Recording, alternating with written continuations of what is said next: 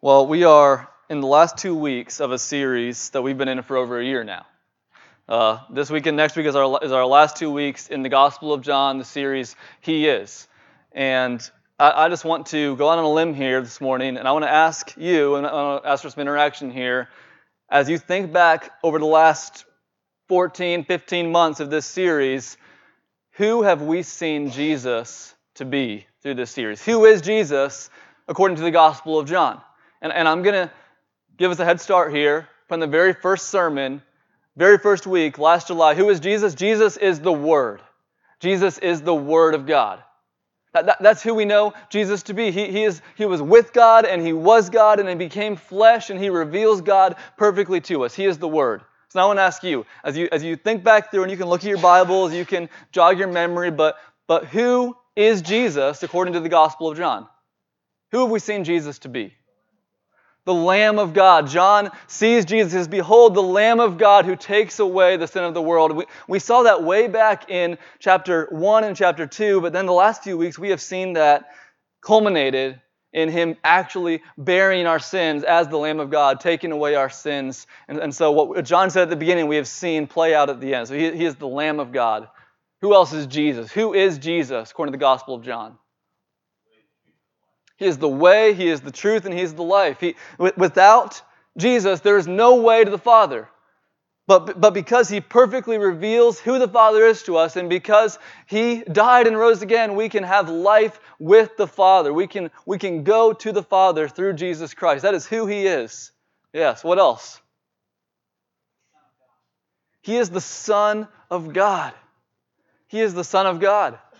Now, when Jews heard that, they thought immediately of passages like Psalm 2, where the Messiah, the King of Israel, was known as the Son of God. God said, "Today you are my Son." But Jesus comes, and He takes it even further, doesn't He? He says, "I and the Father are one."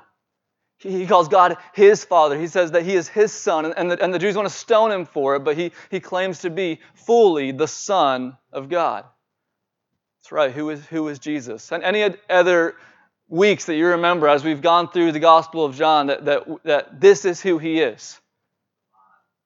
He is divine. The vine. He's divine and the vine, right? He is divine, but He is the vine. John 15, He says, "I am the vine, you are the branches." And when He says that, He's saying, I'm the true vine. Israel was called to be a vine that would bear fruit for God, but Israel failed in that. But I am the true vine who perfectly pleases God. And if you're connected to me, and my life comes into your life, and you abide in me, and I abide in you, then you will bear fruit that pleases God. And so He calls us into this dependent relationship on Himself. He is the vine. Let's get one or two more here. He's the good shepherd. Someone said He's the good shepherd. And the good shepherd lays down His life for His sheep, and no one snatches His sheep out of His hand. And I've realized since we looked at that passage in John chapter 10, how many times have we seen Jesus be a good shepherd in John chapters 11 through the end to His disciples, protecting the disciples, helping the disciples, promising the disciples, comforting the disciples. He is a good shepherd who lays down His life for His sheep and who leads His sheep well. Yeah. Let's get one more. Who is Jesus? The risen King. That's a good place to end because that's where we are right now. He is the risen King. We saw that Jesus is the King. He is the King of Israel. He is the King of kings. He's the sacrificial King who lays down His life. He is the perfect King because He cares for His subjects. He's good, He's loving, He's just, He's righteous, but He's not only the perfect sacrificial King, but He's the risen King who doesn't stay dead.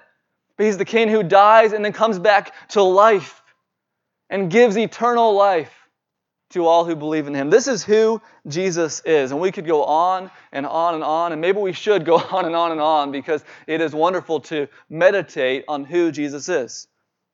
In this morning's passage, John culminates his message about who Jesus is with these words.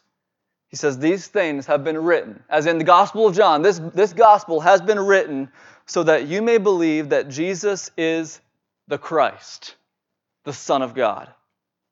And by believing, you may have life in His name. This is why John wrote this gospel. He wrote so that those who read it will come to this conclusion: Jesus is the Christ. Jesus is the Messiah. Jesus is the Son of God. And everything we just said is part of what that means. Everything we just said about who Jesus is falls into that reality, that all of that is what we should understand when we say Jesus is the Christ. When we say He's the Christ, we say He is the Word. He is the Lamb of God. He is the true Israel. He is the light of the world. He is the door to the sheep. He is the way, the truth, and the life. He is the great I am. He is the Christ, the Son of God. But John didn't just write that for people to know that he believed it. John wrote, why? So that you may believe. So that you may believe that He is the Christ.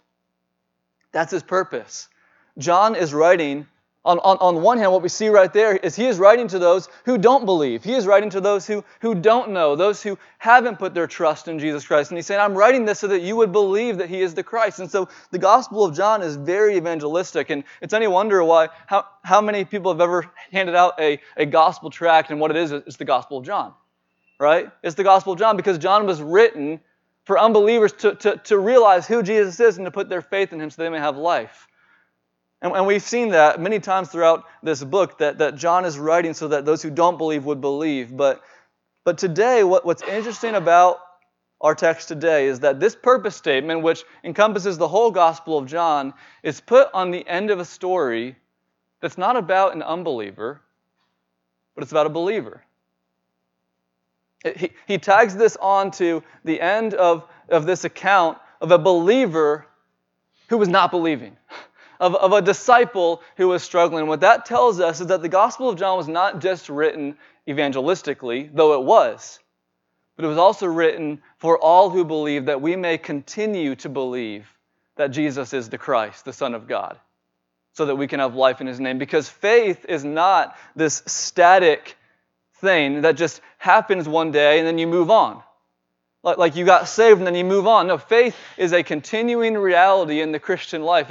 If you don't continue to believe, you will not have eternal life. Faith continues, and we need to persevere in faith. And John is writing so that believers can continue to have their eyes moved toward Christ, see who Jesus is, and continue to believe by seeing Him and by knowing who He is. And so this morning, the reality is that if you're an unbeliever, you need to believe that Jesus is the Christ so you can have life in His name. And if you're a believer, you need to continue to believe. You need to continue to look at Jesus and continue to put your trust in who He is. Because if we take our eyes off of Christ, we will not continue in faith. And so John writes this book to call us to faith and to continuing faith in Jesus. And so let's open our Bibles to the Gospel of John, John chapter 20. John chapter 20, and our text today is John 20, verses 24 through 31. John 20, 24 through 31. Jesus has risen again. He has appeared to Mary Magdalene. He has appeared to 10 of His disciples, but in this text we hear about one more disciple that He has not appeared to yet. John 20, starting in verse 24. Now Thomas, one of the 12, called the twin, was not with them when Jesus came. So the other disciples told Him, "We have seen the Lord." But He said to them, "Unless I see in His hands the mark of the nails, and place my finger into the mark of the nails, and place my hand into His side, I will never believe." 8 days later, His disciples were inside again, and Thomas was with them. And although the doors were locked, Jesus came and stood among them and said, "Peace be with you." Then He said to Thomas, "Put your finger here and see my hands, and put out your hand and place it in my side. Do not disbelieve, but believe." Thomas answered Him, "My Lord and my God." Jesus said to him, "Have you believed because you have seen me? Blessed are those who have not seen and yet have believed." Now Jesus did many other signs in the presence of the disciples, which are not written in this book, but these are written so that you may believe that Jesus is the Christ, the Son of God, and that by believing you may have life in His name. This text really shows us there's two sections that we can look at as we walk through it, and the first section is really the story of Thomas's faith.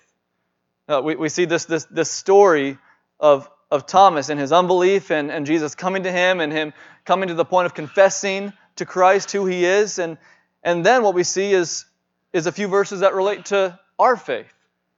We see Thomas's faith, and then we see how that relates to our faith today. And so we're just going to walk through those two sections together, Thomas's faith and our faith. And the story of Thomas's faith begins with unbelief in Jesus. Begins with unbelief in Jesus. Verses 24 and 25. Now remember last week, Jesus' disciples saw Jesus.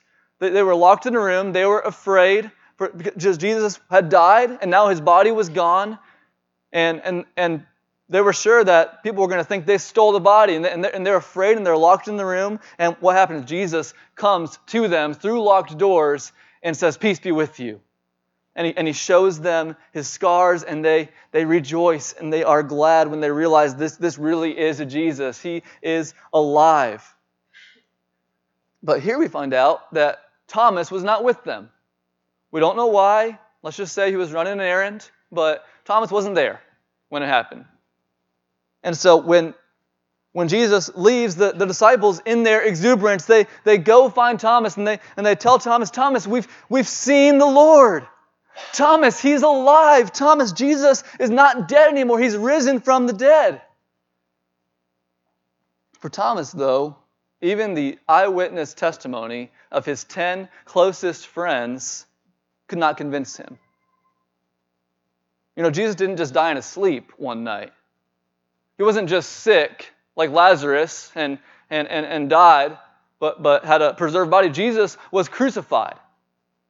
Jesus' body was mutilated. His hands and side were pierced through with nails and spear. He was brutally executed to the point where He was beyond form, beyond semblance. And they're saying Jesus is alive, and you're saying that he's risen from the dead. For Thomas, it was more likely that they saw a ghost than that Jesus was actually alive. And so he makes this emphatic declaration, unless I see for myself the holes in His hands where the nails pierced through, and the place in His side where the spear was, unless I see that for myself and I touch it for myself, I will never believe. The story before us is why Thomas has gone down in history with the unfortunate nickname, Doubting Thomas. If it were me, I would much rather be remembered as the Rock. Peter the Rock. Or a son of thunder, But Thomas gets Doubting Thomas. That's how we remember him. And it's unfortunately stuck with him, right? But I want us to remember something about Thomas before we just look at him and say, doubter. All right, turn back with me to John chapter 11. Turn back with me to John chapter 11. This is the first time we ever see or hear Thomas in any personal way. Jesus' friend Lazarus has died. Jesus delayed to go there because Jesus' plan the whole time was to go and raise him from the dead. And so Jesus tells the disciples, we got to go to Judea. We have to go to Judea because Lazarus is dead and I'm going to wake him up. But there's one problem with this plan. Right? The disciples were begging him not to go because in Judea, the leaders wanted to kill Jesus. And so the disciples said, Jesus, why would you go there? They want to kill you. Don't go. That's a suicide mission. But Jesus insists that we need to go. This is what God has called us to do. And who speaks up for the disciples but Thomas? Look in verse 16. So Thomas, called the twin, said to his fellow disciples, let us also go, that we may die with him. Let us also go, that we may die with him. And here's what we learn about Thomas in that moment. Though he has no clue what Jesus is up to, he trusts him. Though he doesn't understand Jesus, he believes in him. He's willing to put his life in danger's way if Jesus is calling him to do it. When all the other disciples are saying, don't go, Thomas takes the lead and says, let's go and die with him because we have put all our eggs in Jesus' basket. Thomas believed in Jesus, and we know it for sure because in John 17, Jesus himself said, they have believed that you sent me. They have received the word about me. And so let's not look at John 20 and think anything except Thomas believed in Jesus. He trusted in him. So while we think about doubting Thomas, we're not looking at a lost person, we're looking at a believer. We're looking at a disciple. And what this helps us also know is that when Thomas says, I will never believe, we shouldn't hear him through our 21st century naturalistic framework. Like, Thomas has not been sitting home reading David Hume on miracles and thinking to himself, well, David Hume says miracles aren't possible, and so I no, that can't be. He's not some intellectual philosopher just hearing this report about Jesus and saying, no, that's not possible. Don't you know that reason would tell us that's not possible? So don't you know that's old news? That's how the ancients thought? No, when Thomas says, I will never believe, we need to recognize that this is the response not of an intellectual skeptic, but this is the response of someone who is devastated. This is the response of someone who, as I said, had put all their eggs in Jesus' basket and came up empty. This is the response of someone who had put all their hopes in Jesus and saw him brutally executed. This is the response of someone who is not willing to let themselves feel hope again. They're not going to go there again. They've been there and done that, and it ended badly, and Thomas will not believe unless he has the most definitive proof, because he is not going to let himself have a glimmer of hope again. That's Thomas. That's his unbelief. But we move from there and from that statement to the second section of this text for Thomas, and that is his encounter with Jesus. So you can turn back to John chapter 20 and Thomas's encounter with Jesus.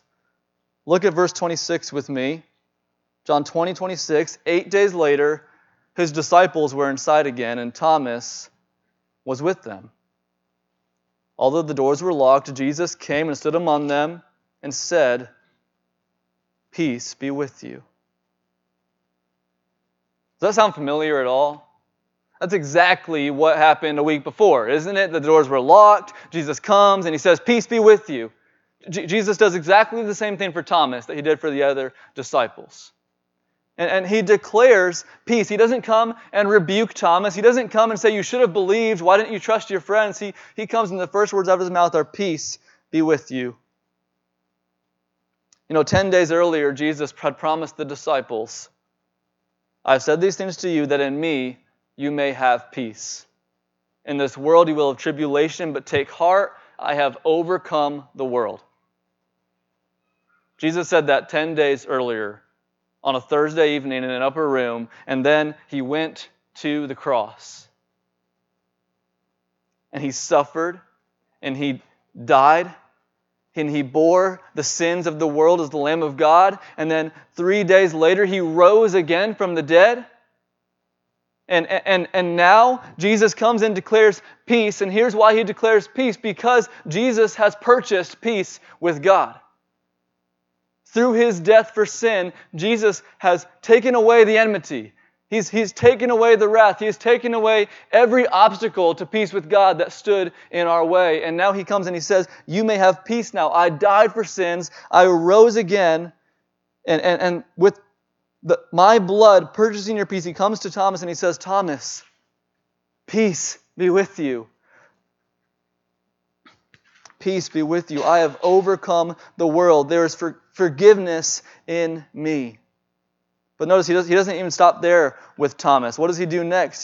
He says, "Thomas, put your finger here and see my hands. Put out your hand and place it in my side. Do not disbelieve, but believe."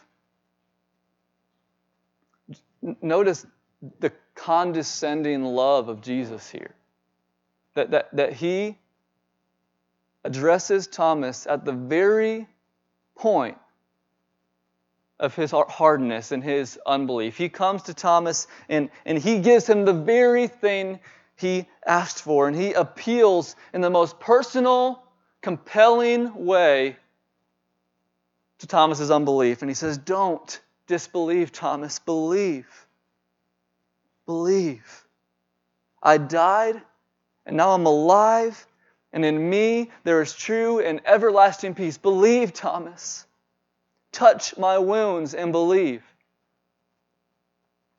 We don't know if Thomas even touched his wounds. What we know is that he responded with this confession. The first disciple, doubting Thomas, is the first disciple to ever say to Jesus, my Lord and my God. He's the first one, the one who would not believe, first one to say, this is my God. This is my God. We need to see three things about what he confesses here. First, it is a personal confession, isn't it?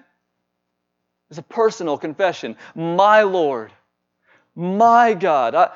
He comes into a personal place with this. He recognizes that Jesus is the one he needs to submit to. Jesus is the one he needs to worship. It's not just a reality out there about Jesus. This is a personal reality for Thomas. My Lord, my God. Second, it's not just a personal confession. It is a submissive confession. It is a repentant confession. He says, my Lord, my Lord. When he says that, he is saying, you are my master. You are my king. You are the Lord of all. I have no other lords beside you. I give you all I am and all I have. You are my Lord. And he submits his whole life to Jesus' lordship in this moment. Everything he has is Jesus's. All his eggs are back in Jesus' basket again for good. And then it's a worshipful confession, isn't it? He says, my God. My God. You know, whenever someone in Scripture thinks that, you know, they're seeing God, but they're mistaken, like say it was Paul in Acts or it was an angel in Revelation, how do they respond? They always say, don't say that. Don't worship me. I'm not God. I'm just a man. I'm not God. I'm just an angel. There's none of that here. Thomas says, my God. He recognizes in this moment the reality that Jesus is not just from God. He's not just empowered by God. He's not just a representative of God, but that Jesus himself is God. He ascribes to Jesus the glory that is due the name of God. A personal, repentant, worshipful confession. And this is the confession that every believer makes. My Lord and my God.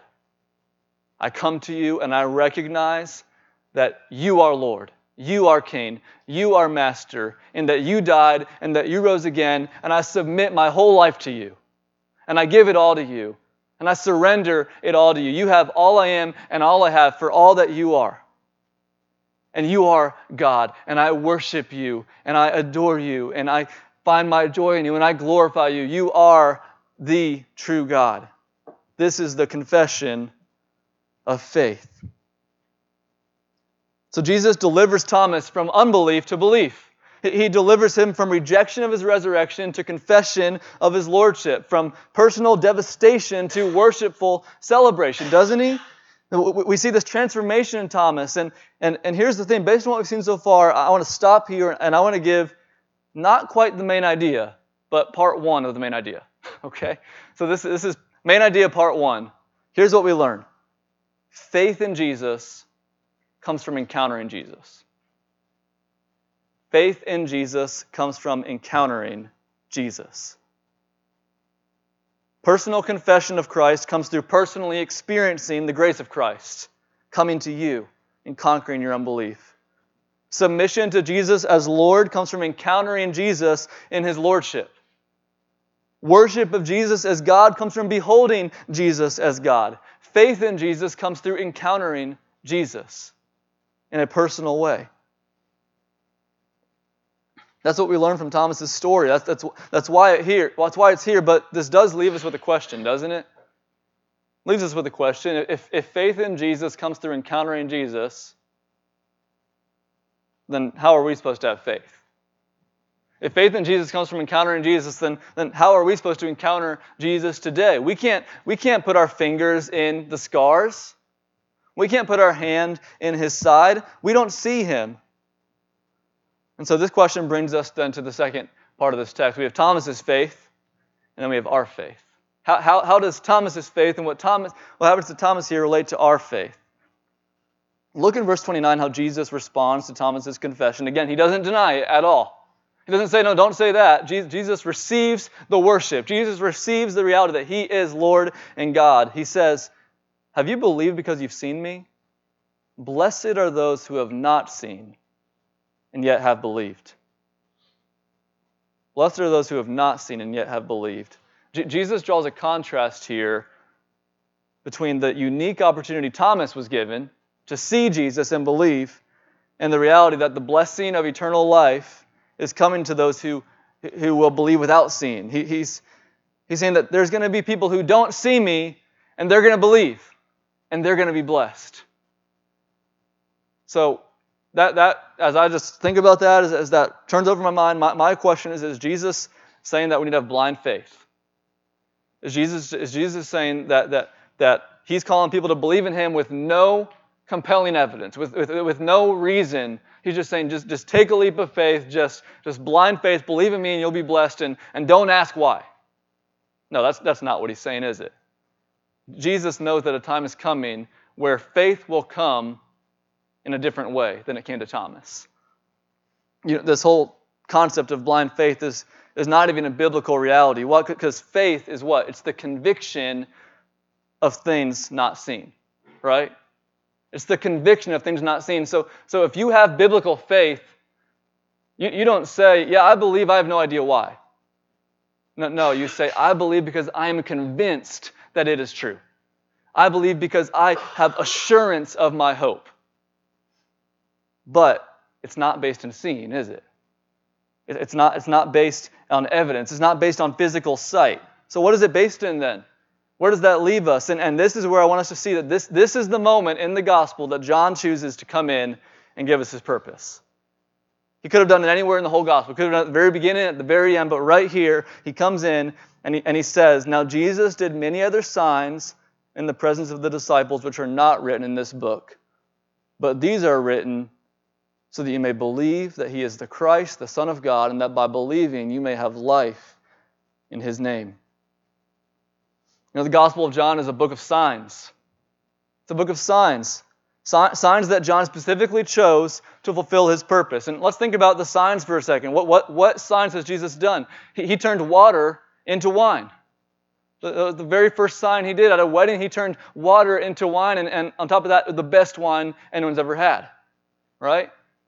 Jesus healed an official's son from a 3 days journey away. He spoke and healed him in the moment. Jesus went to a man who was lame his whole life, and He made him walk and made him jump and made him leap. Jesus went to a man who was born blind, and He gave him his sight. Jesus raised a man from the dead. And then the last sign. What is the last sign in the Gospel of John? Jesus died and rose again. That's the last sign. That is the culminating sign of who Jesus is. He died and He's alive. He was crucified and now He's in a resurrection body. And John says, I've written these things so that you may believe. And here's the thing, John, here's what we need to, here's the connection. John wrote this book so that those who can't see, you and me, so that those who can't see Jesus physically would still encounter Him through the Word. He wrote this book so that those who need to encounter Jesus can still encounter Him through the Word, through the Scriptures, and by encountering Him and coming to believe that we would have eternal life. And so if you take these two parts. What does Thomas's faith teach us? It teaches us that faith in Jesus comes from encountering Jesus. And then what do we learn from what John says and from what Jesus says? We realize that the only way to encounter Jesus today is through the Word of God. The only way to encounter Jesus is through the Scriptures. It's through the Word. It's through the Gospel. And so, faith in Jesus comes through encountering Jesus, and we encounter Jesus through the Word. Listen to Paul in Romans 10. He says, how are they to believe in Him, of whom they've never heard? And he says, faith comes from hearing, and hearing through the Word of Christ. And then listen to Peter in 1 Peter chapter 1. He says to this church, though you have not seen Him, you guys know it, you love Him. You've not seen Him, but you love Him. Though you don't now see Him, you believe in Him, and you're filled with inexpressible joy. He says, you have been born again, not of perishable seed, but of imperishable, through the living and abiding Word of God. And this Word is the good news that was preached to you. So why do these people believe? Because they've heard the Word, and through hearing the Word, they have seen Jesus with the eyes of their hearts, and they have beheld Him, and they have encountered Him, and they have come to put their faith in Him. And though they don't see Him, they love Him. And they believe in Him, and they have hope in Him. This is what John is teaching us. This is John's purpose, to bring people to encounter Christ through the Word. In one sense, our situation is no different from Thomas's. Faith in Jesus comes through encountering Jesus. But how we encounter Jesus is different now, isn't it? We encounter Him through the Word. We encounter Him through the Scriptures. And through the Scriptures, Jesus graciously comes to us. Here's what we need to see. We say we encounter Him, but really, it's Christ encountering us, isn't it? As we open the Scriptures, Jesus encounters us. Just as He encountered Thomas, He comes to us in grace and in love, and He speaks into our unbelief, and He powerfully appeals to our hearts through the Scriptures. Don't disbelieve, but believe. So how should we respond this morning to that reality then? First, just a few things. We need to recognize that at times we are all like doubting Thomas. We just need to recognize that we all are like doubting Thomas. We all have seasons of unbelief. We all have times of doubt. This past year, I can remember nights where I'm lying on my bed and I'm trying to go to sleep, and my mind is just filled with the biggest, hugest thoughts about the world and about God and about how crazy what we believe is, and I fall asleep saying, Lord, I believe, help my unbelief. Because we all have our flesh and the world and Satan battling what God has done in us, battling the faith that's in us. We all have this mixture of unbelief. None of us has a perfect faith. None of us has a perfect faith. None of us ever will have a perfect faith. And so this is for us. We need to recognize that. You may even be there right now this morning, that you are battling unbelief. You're afraid because you're doubting. You need to know that that's not abnormal for a Christian, that is real, that is part of the Christian life. That we have times where unbelief seems to be unshakable, but it's not. Because here's what we also know, that Jesus responds to our weakness, and He responds to our doubt, not by casting us out, but by coming to us and declaring, peace be with you. Jesus comes as a good shepherd, and He knows our thoughts, He knows our hearts, and He graciously comes to the point of unbelief, and He restores our soul. Listen to this observation by J.C. Ryle. J.C. Ryle lived in the 1800s, and he said, it is hard to imagine anything more tiresome and provoking than the conduct of Thomas. When even the testimony of 10 faithful brethren had no effect on him, and he doggedly declared, except I see with my eyes and touch with my hands, I will never believe. But it is impossible to imagine anything more patient and compassionate than our Lord's treatment of this weak disciple. He does not reject him or dismiss him or excommunicate him. He deals with him according to his weakness. Surely this is a love that passeth knowledge and a patience that passes understanding. Jesus comes to those doubts and he comes to those unbelief, just like he did to Thomas, through the scriptures, and he says, don't disbelieve, believe, peace be with you. And he comes to us in his grace. Now, third, if we recognize that doubt is something we all experience, and if we also recognize that Jesus is a good shepherd who comes to us and who speaks into those doubts and that unbelief, then what should we do? We need to be vigilant to be in the Scriptures. We need to cling to the Scriptures. On those nights that I would go to bed praying, help my unbelief, I would wake up the next morning and just dive in the Scriptures because this was all I had. Because I had nothing else I could do. I knew if my doubts are going to turn into faith, then I need to read this until God comes to me, until Christ comes to me, and He changes what I'm experiencing, and He overcomes those doubts, and He overcomes that unbelief. And so you just cling to the Scriptures, and you immerse yourself in the Bible, and you actively wait for Jesus to work in us that which we cannot work in ourselves, because faith is not a light switch that we can turn on. Jesus works faith in us through the Word. He encounters us through the Word. And so cling to the Scriptures, open the Scriptures, immerse yourself in the Word of God, because these are written so that we may believe that He is the Christ. Finally, church, we need to remember that our salvation is not based on how much faith we have. It's based on who our faith is in.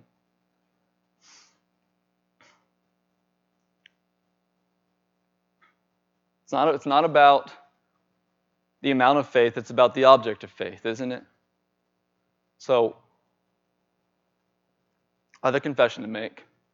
I've never seen an Indiana Jones movie. Never have. Confess. But I have seen some clips, and I'm going to act like I've seen a movie by referencing a clip from one of those movies right now. But I've not seen it, all right? So, Indiana Jones and the Last Crusade. Indy, I think that's what they call him, right? Indy is on some journey. Like I said, I've not seen it, so I have no idea where he's going or what he's doing.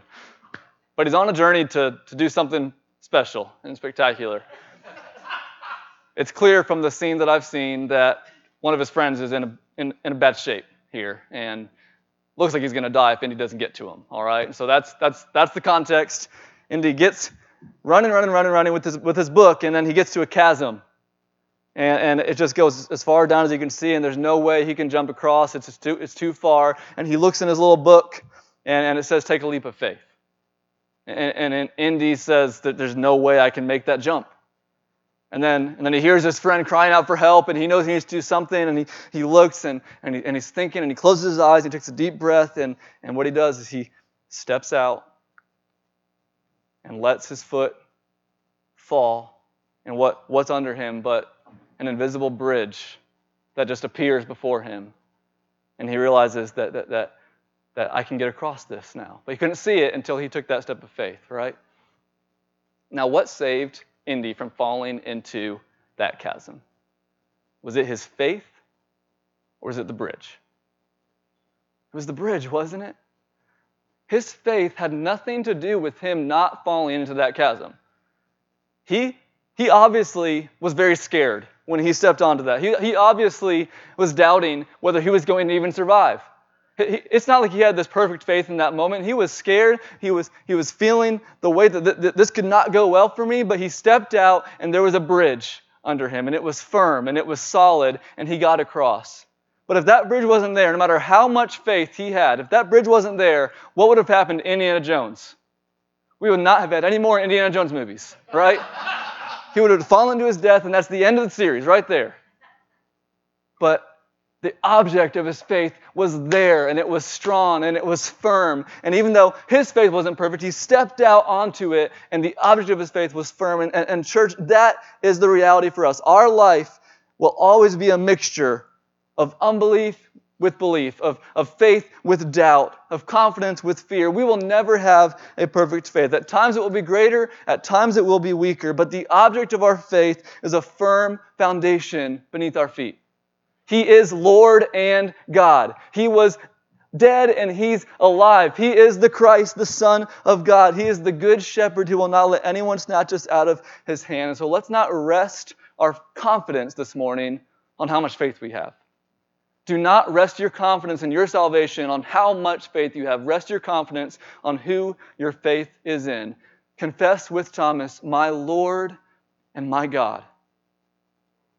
And we have a firm foundation to build our lives on there. Let's sing and worship Jesus as our Lord and God this morning. You can stand and we'll sing together.